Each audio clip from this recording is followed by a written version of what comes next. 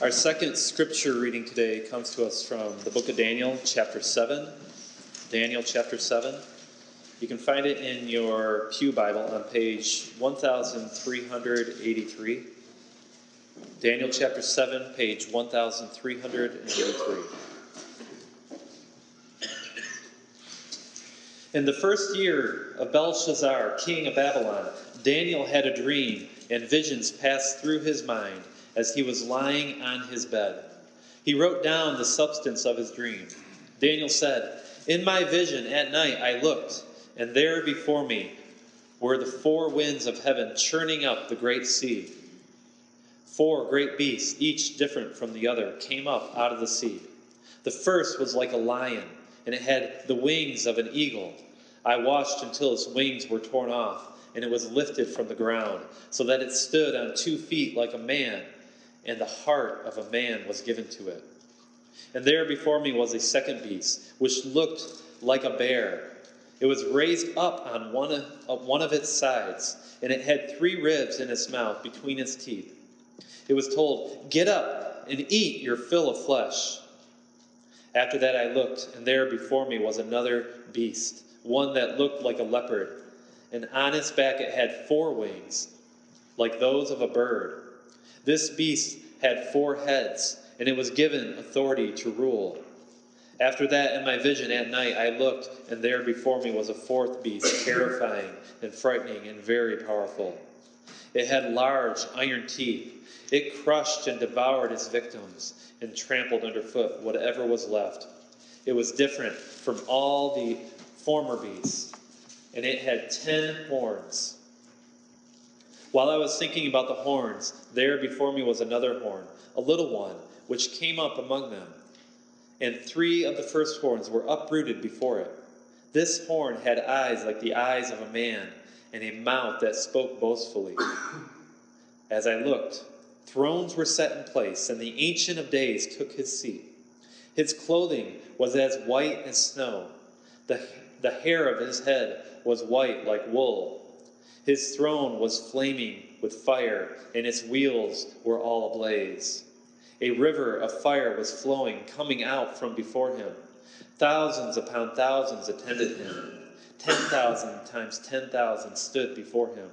The court was seated, and the books were opened. Then I continued to watch because of the boastful words the horn was speaking. I kept looking until the beast was slain and its body destroyed and thrown into the blazing fire. The other beasts had been stripped of their authority, but were allowed to live for a period of time. In my vision at night I looked, and there before me was one like a son of man, coming with the clouds of heaven. He approached the Ancient of Days and was led into his presence. He was given authority, glory, and sovereign power. All peoples, nations, and men of every language worshipped him. His dominion is an everlasting dominion that will not pass away, and his kingdom is one that will never be destroyed. I, Daniel, was troubled in my spirit, and the vision that passed through my mind disturbed me. I approached one of those standing there and asked him the true meaning of all this. So he told me and gave me the interpretation of these things.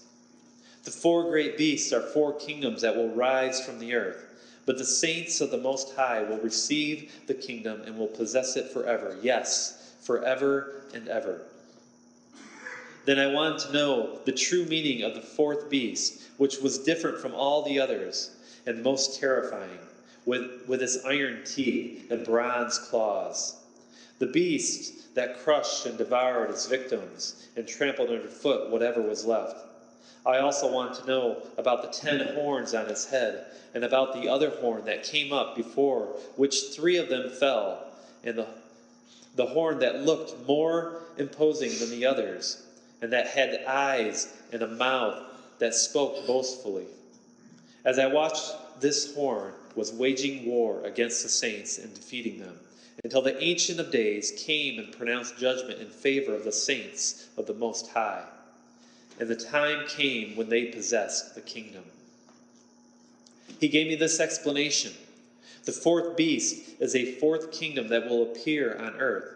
It will be different from all the other kingdoms and will devour the whole earth, trampling it down and crushing it. The 10 horns and 10 kings who will come from this kingdom. After them, another king will arise, different from the earlier ones. He will subdue 3 kings. He will speak against the Most High and oppress his saints and try to change the set times and the laws. The saints will be handed over to him for a time, times, and half a time. But the court will sit, and his power will be taken away and completely destroyed forever. Then the sovereignty, power, and greatness of the kingdoms under the whole heaven will be handed over to the saints, the people of the Most High God. His kingdom will be an everlasting kingdom, and all rulers will worship and obey him. This is the end of the matter. I, Daniel, was deeply troubled by my thoughts, and my face turned pale, but I kept the matter to myself. These are the words of the Ancient of Days. May they bring hope and comfort to those who are in times of trouble.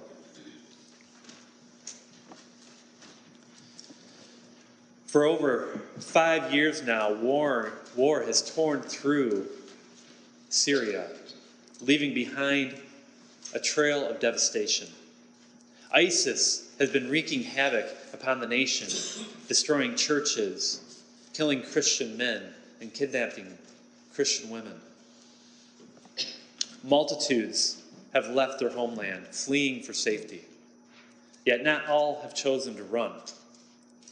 Reverend Ibrahim Nasir continues to shepherd his people in Aleppo. His church building was bombed in 2012, yet the congregation, they continued to meet in an abandoned apartment with no electricity. And though Abraham sees people all around him dying on a daily basis, because of his love for his people, he chooses to stay. If God is in control, then why does he allow such evil to exist? This is a question that challenges the faith of many. We believe God to be good and all-powerful, yet our experience tells us something different. We come to a different conclusion. Either God is not as good as we think he is, or he is not as powerful as we once thought. The evil of our world rears its ugly head, and we are left wondering, where is God? One of the ways that God brings clarity to the problem of evil is what is known as apocalyptic writing. Apocalypse, it means revelation.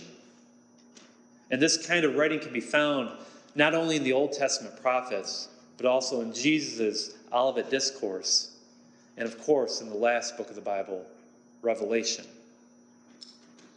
It is a style of writing that was used by many in the ancient Near East. And most of these were very doom and gloom, describing an end of the world type of vision.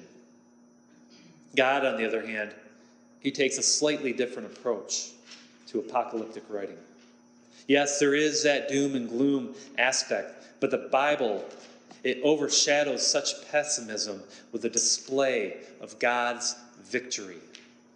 A victory that ends human corruption and brings hope for those who are suffering under persecution. You see, apocalyptic writing, it tries to take a person's eyes off of his or her own worries on the now to now, the day-by-day worries that they have, and it lifts it up to a heavenly perspective. They don't see that day-to-day evil in front of them.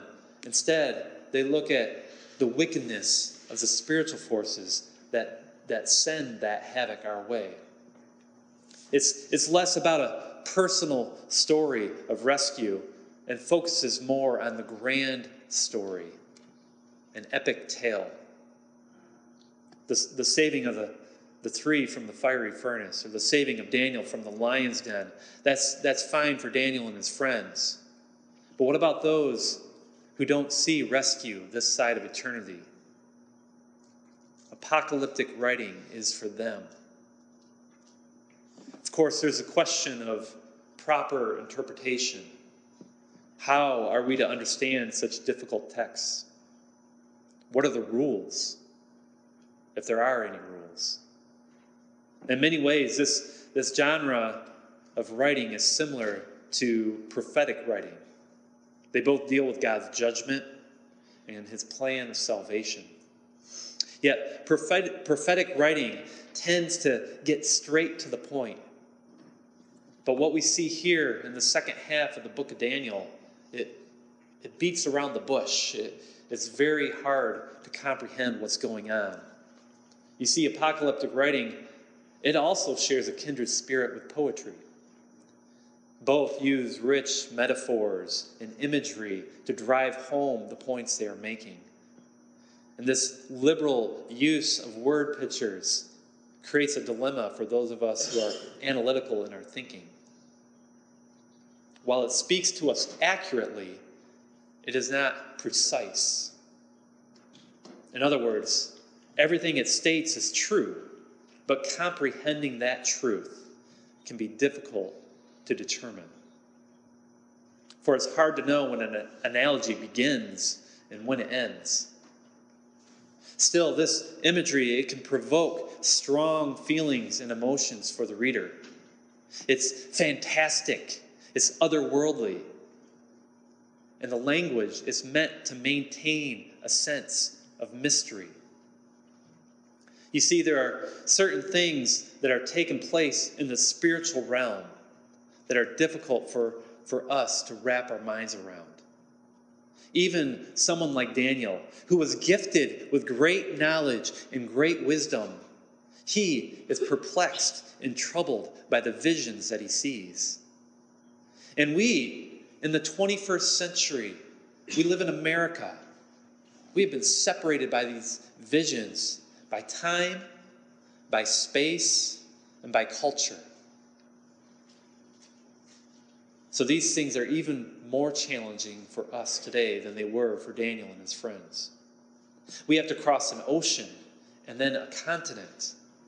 And then we need to time travel back 2,600 years into the past and learn about ancient Jewish and Babylonian and Persian cultures to try to grasp these things.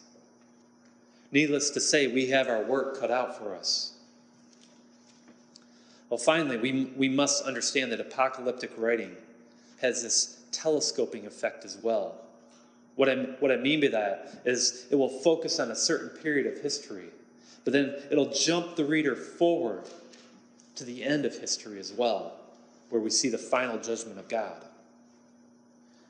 We see not only the earthly outcomes of these events, but the final heavenly outcomes as well. All that being said, God did give us apocalyptic writing for a purpose, namely to encourage his suffering saints to persevere in the faith. It begins to reconcile the problem of evil. If God is in control, then why do we see such evil things taking place in our world? This leads us to the second half of the book of Daniel, beginning with chapter 7. My goal will be to take you through this imagery, try to explain what I can, and then go back and figure out what does this mean for us today. Are you ready? Yeah? Okay. In verse 1, we read about that it is the first year of King Belshazzar's reign. So we're actually traveling back in time from the end of Daniel chapter 6, when Darius and the Persians were in control of Babylon. Chronically speaking, this vision should be placed somewhere between chapter 4, when God had humbled Nebuchadnezzar, and chapter 5, when the hand of God wrote upon the wall, and Darius the Mede was handed over the kingdom of Babylon.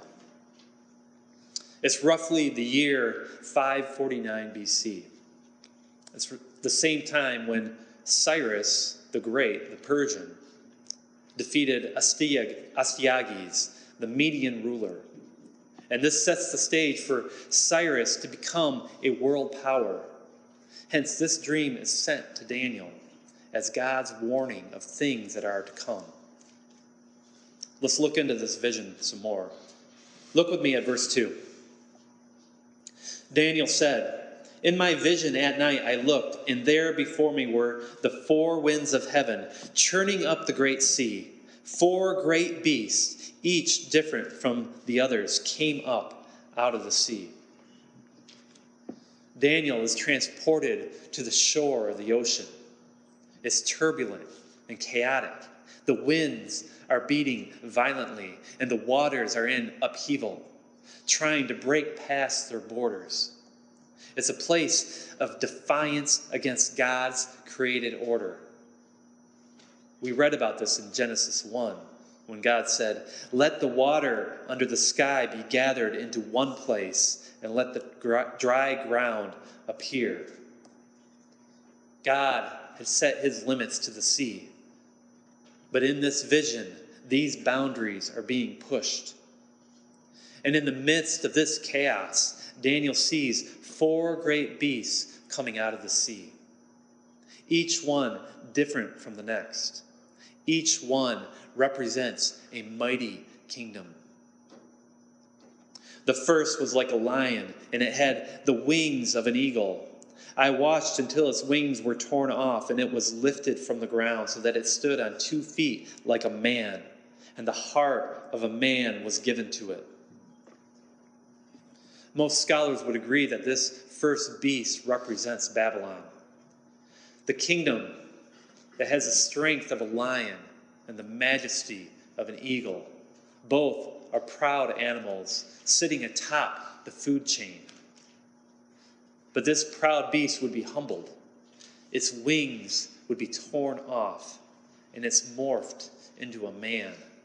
It's given a man's heart. One cannot help but think of Nebuchadnezzar in this imagery and how God had brought him so low. And there before me was a second beast, which looked like a bear.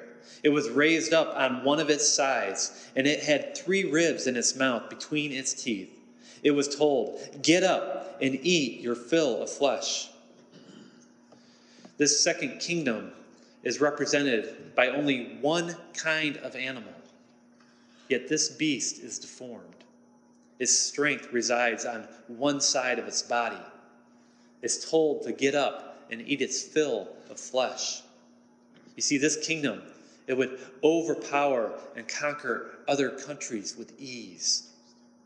Does it represent the Medes and the Persians? Possibly. Or there's no way to know for certain. After that, I looked, and there before me was another beast, one that looked like a leopard. And on its back it had 4 wings like those of a bird. This beast had 4 heads, and it was given authority to rule.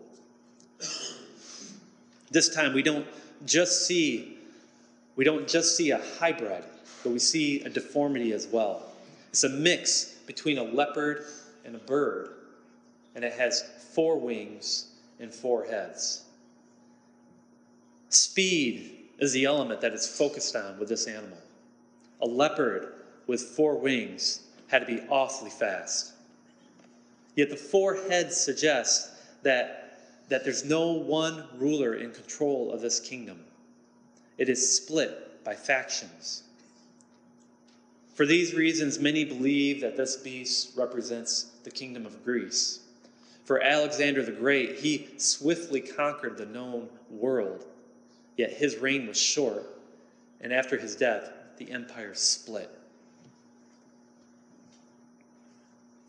After that, in my vision at night, I looked, and there before me was a 4th beast, terrifying and frightening and very powerful. It had large iron teeth. It crushed and devoured its victims and trampled underfoot whatever was left. It was different from all the former beasts, and it had 10 horns. While I was thinking about the horns, there before me was another horn, a little one, which came up among them. And 3 of the first horns were uprooted before it. This horn had eyes like the eyes of a man, and a mouth that spoke boastfully. This last beast is different from all the others. It's not represented by any known animal. And metallic elements from the earth are mixed into its anatomy. In many ways, it is the most rebellious of the four, all of which defy the created order. It's more repulsive, and it's more disorderly than the other three. This beast is also the hardest to pin down to any particular kingdom. Some suggest that it's the aftermath of the Grecian split during the time of Antiochus Epiphanes. And as we read in Daniel further, we will see why many scholars think this. Others think that it represents the kingdom of Rome. Still, some suggest that it's a future kingdom that has not yet come on the scene. Yet there are some who like to hedge their bets, and they say, oh, this fourth beast, it represents a multitude of kingdoms throughout history. You can't lose on that one, right?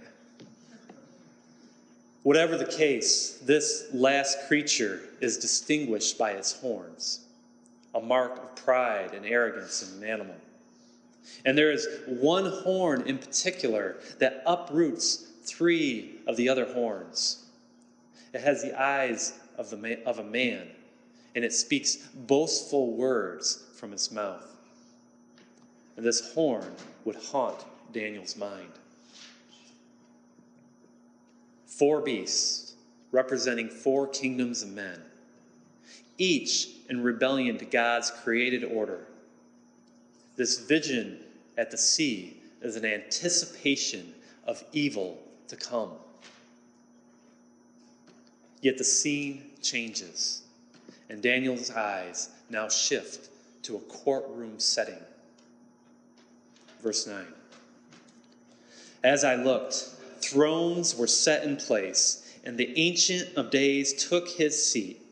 His clothing was as white as snow. The hair of his head was white like wool. His throne was flaming with fire, and its wheels were all ablaze. A river of fire was flowing, coming out from before him. Thousands upon thousands attended him. 10,000 times 10,000 stood before him. The court was seated, and the books were opened. This upheaval and chaos is now being overshadowed by the orderliness that comes from the throne room. The Ancient of Days takes his seat. The clothing of this Eternal One is like pure snow, displaying his righteousness. And his hair is white like wool, demonstrating his great wisdom.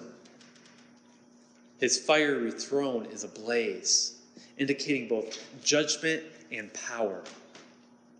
And that burning justice flows like a river. His authority is blatantly seen by the millions of angels that attend to him. The chaos of this world comes to a halt. The books are opened. An account of these 4 kingdoms has been recorded. Nothing is hidden. Nothing is missed. All has been written down. Each of these beasts are examined, though it is the 4th that receives the swiftest judgment. Then I continued to watch because of the boastful words the horn was speaking. I kept looking until the beast was slain and its body destroyed and thrown into the blazing fire. The other beasts had been stripped of their authority, but were allowed to live for a period of time. The judgment of God cannot be overturned. These rebellious kingdoms come to their fiery end. But that isn't the end of the vision. The doom of God is not the final story to be written. Verse 13. In my vision at night I looked, and there before me was one like a son of man, coming with the clouds of heaven. He approached the Ancient of Days and was led into his presence. He was given authority, glory, and sovereign power. All peoples, nations, and men of every language worshiped him. His dominion is an everlasting dominion that will not pass away, and his kingdom is one that will never be destroyed. Son of Man was a humble term used by the Jews to refer to a human being. It was a term taken by some of the prophets themselves, such as Daniel and Ezekiel. Yet this Son of Man is riding on the clouds of heaven, an attribute associated with God. When God had descended on Mount Sinai, it was in a thick cloud. And when he led Israel through the wilderness, he did so in a pillar of smoke. In Isaiah, God is a cloud rider that brings about his justice. And in the Psalms, we read these words. Psalm 104, verses 2 through 4. He wraps himself in light as with a garment. He stretches out the heavens like a tent and lays the beams of his upper chambers on their waters. He makes the clouds his chariot and rides on the wings of the wind. He makes winds his messengers, flames of fire his servants. The brightness of God's glory is too great for men to behold, so he veils himself in the billows. In this Son of Man, we see both humanity and deity. He is a humble king, submitting to the authority of this ancient one. Yet he himself is given authority, glory, and sovereign power in a kingdom that will never end. Daniel gets a glimpse of his future hope. He gets a glimpse of the one who will take possession of this kingdom that these four beasts abused and mishandled. Daniel gets a glimpse of Jesus. Well, Daniel gets confused as well by this vision. So he asks one of the angels to explain to him the riddle. He learns that these beasts are the kingdoms of men, and that the holy ones of God, the saints, they will take possession of the kingdom forever. Then Daniel asks about this little horn with a boastful mouth that had waged war against God and his people. The angel revealed this to him in verse 23. He gave me this explanation. The fourth beast is a fourth kingdom that will appear on earth. It will be different from all the other kingdoms and will devour the whole earth, trampling it down and crushing it. The 10 horns are 10 kings who will come from this kingdom. After them, another king will arise, different from the earlier ones. He will subdue 3 kings. He will speak against the Most High and oppress his saints, and try to change the set times and the laws. The saints will be handed over to him for a time, times, and half a time. But the court will sit, and his power will be taken away and completely destroyed. The horn of this fourth beast is distinct because he takes pleasure in blaspheming God and persecuting the people of the Most High. And though the suffering he brings about lasts for a time, times, and half a time, it will come to an end. In other words, those who face this persecution, for them, time will seem to stand still. But God will bring it to a sudden and immediate end. He will cast judgment on this blasphemous little horn. And all that had belonged to this maniacal king will be handed over to the saints. Verse 27. Then the sovereignty, power, and greatness of the kingdoms under the whole heaven will be handed over to the saints, the people of the Most High. His kingdom will be an everlasting kingdom, and all rulers will worship and obey him. Did you notice the switch there? the angel's description, he switches between the plural and the singular. Let me read it again. Then the sovereignty, power, and greatness of the kingdoms under the whole heaven will be handed over to the saints, the people of the Most High. His kingdom will be an everlasting kingdom, and all rulers will worship and obey him. This kingdom is handed over to Israel, yet Israel is now filtered down to a single individual. This Son of Man fulfills Israel's role as a light to the nations. In Christ, all of God's promises are met. This ends the vision for Daniel, and he is deeply troubled by it. He wrote it down, yet he kept it to himself. How does such a disturbing dream of Daniel's impact your life? What do power-hungry kings and blasphemous persecutors have to do with you? You live in America, the land of the free and the home of the brave. You are free to worship God in any way you choose. You do not face life-threatening challenges to your faith. Yet Christianity in the West is unprecedented. The religious liberty that exists in this country is not the norm. We must take that into consideration. In many ways, we are spoiled. You see, 70% of the world lives in a religiously repressive country. Some of these countries only have light restrictions, but in countries like North Korea or Sudan or in Syria, your brothers and sisters in Christ are heavily persecuted. Many are killed each year for their faith. Whether you believe these beasts from Daniel to be those ancient kingdoms from antiquity or not, it does not matter. There is a beast on the planet today, and it has made war with God and his people.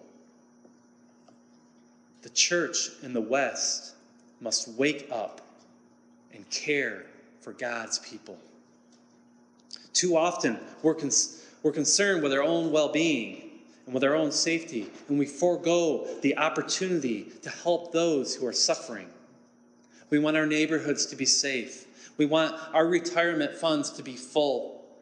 And we don't look any further than 10 to 20 years down the road, and we forget about the real future that lies ahead for us. In doing so, we have neglected the persecuted. We have abandoned our brothers and sisters who are in need. I look at someone like Reverend Ibrahim in Aleppo, and I am humbled. Here's a man who chooses to stay in a war zone for the sake of the gospel. A man who forgives his enemies, for he knows what fate awaits them if they do not repent.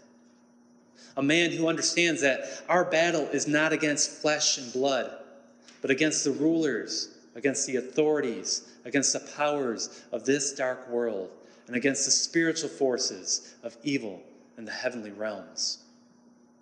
A man who looks far enough into the future, seeing the Son of Man riding on the clouds, that rider on the white horse whom we read about in our first scripture reading.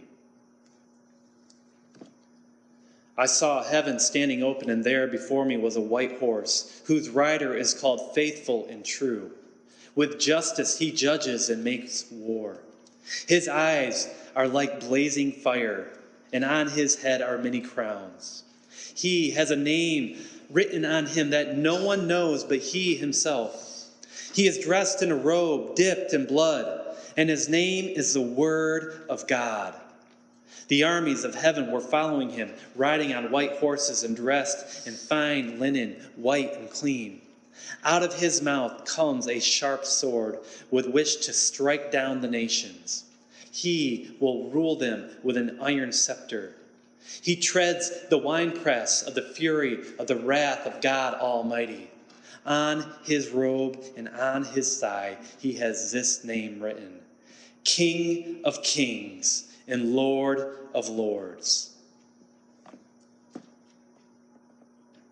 Brothers and sisters, the battle belongs to God. Jesus rides his cloud chariot into war for you, and he defeats your enemies. He overthrows the beasts of this world, and he deals out swift justice. He did this by going to Calvary. Having disarmed the powers and authorities, he made a public spectacle of them, triumphing over them by the cross. Dear friends, the greatest beast in your life is inside of you. Your sin needs to be done away with. Only Jesus can defeat that beast. Trust in him. He comes to you in the clouds of heaven. To him is given all authority, glory, and power. His kingdom is one that will not be destroyed. Will you bend your knee today? Let us pray. Ancient of days, you have granted us access into your royal courts. From your word, we have seen your righteousness and wisdom and justice. You put an end to the chaos of this world and restore order through your Son. That Son of Man who rides upon the clouds of heaven, he is our hope. He is our future. Fill us now with your Holy Spirit. Guide us into all truth. We pray this in Jesus' name. Amen.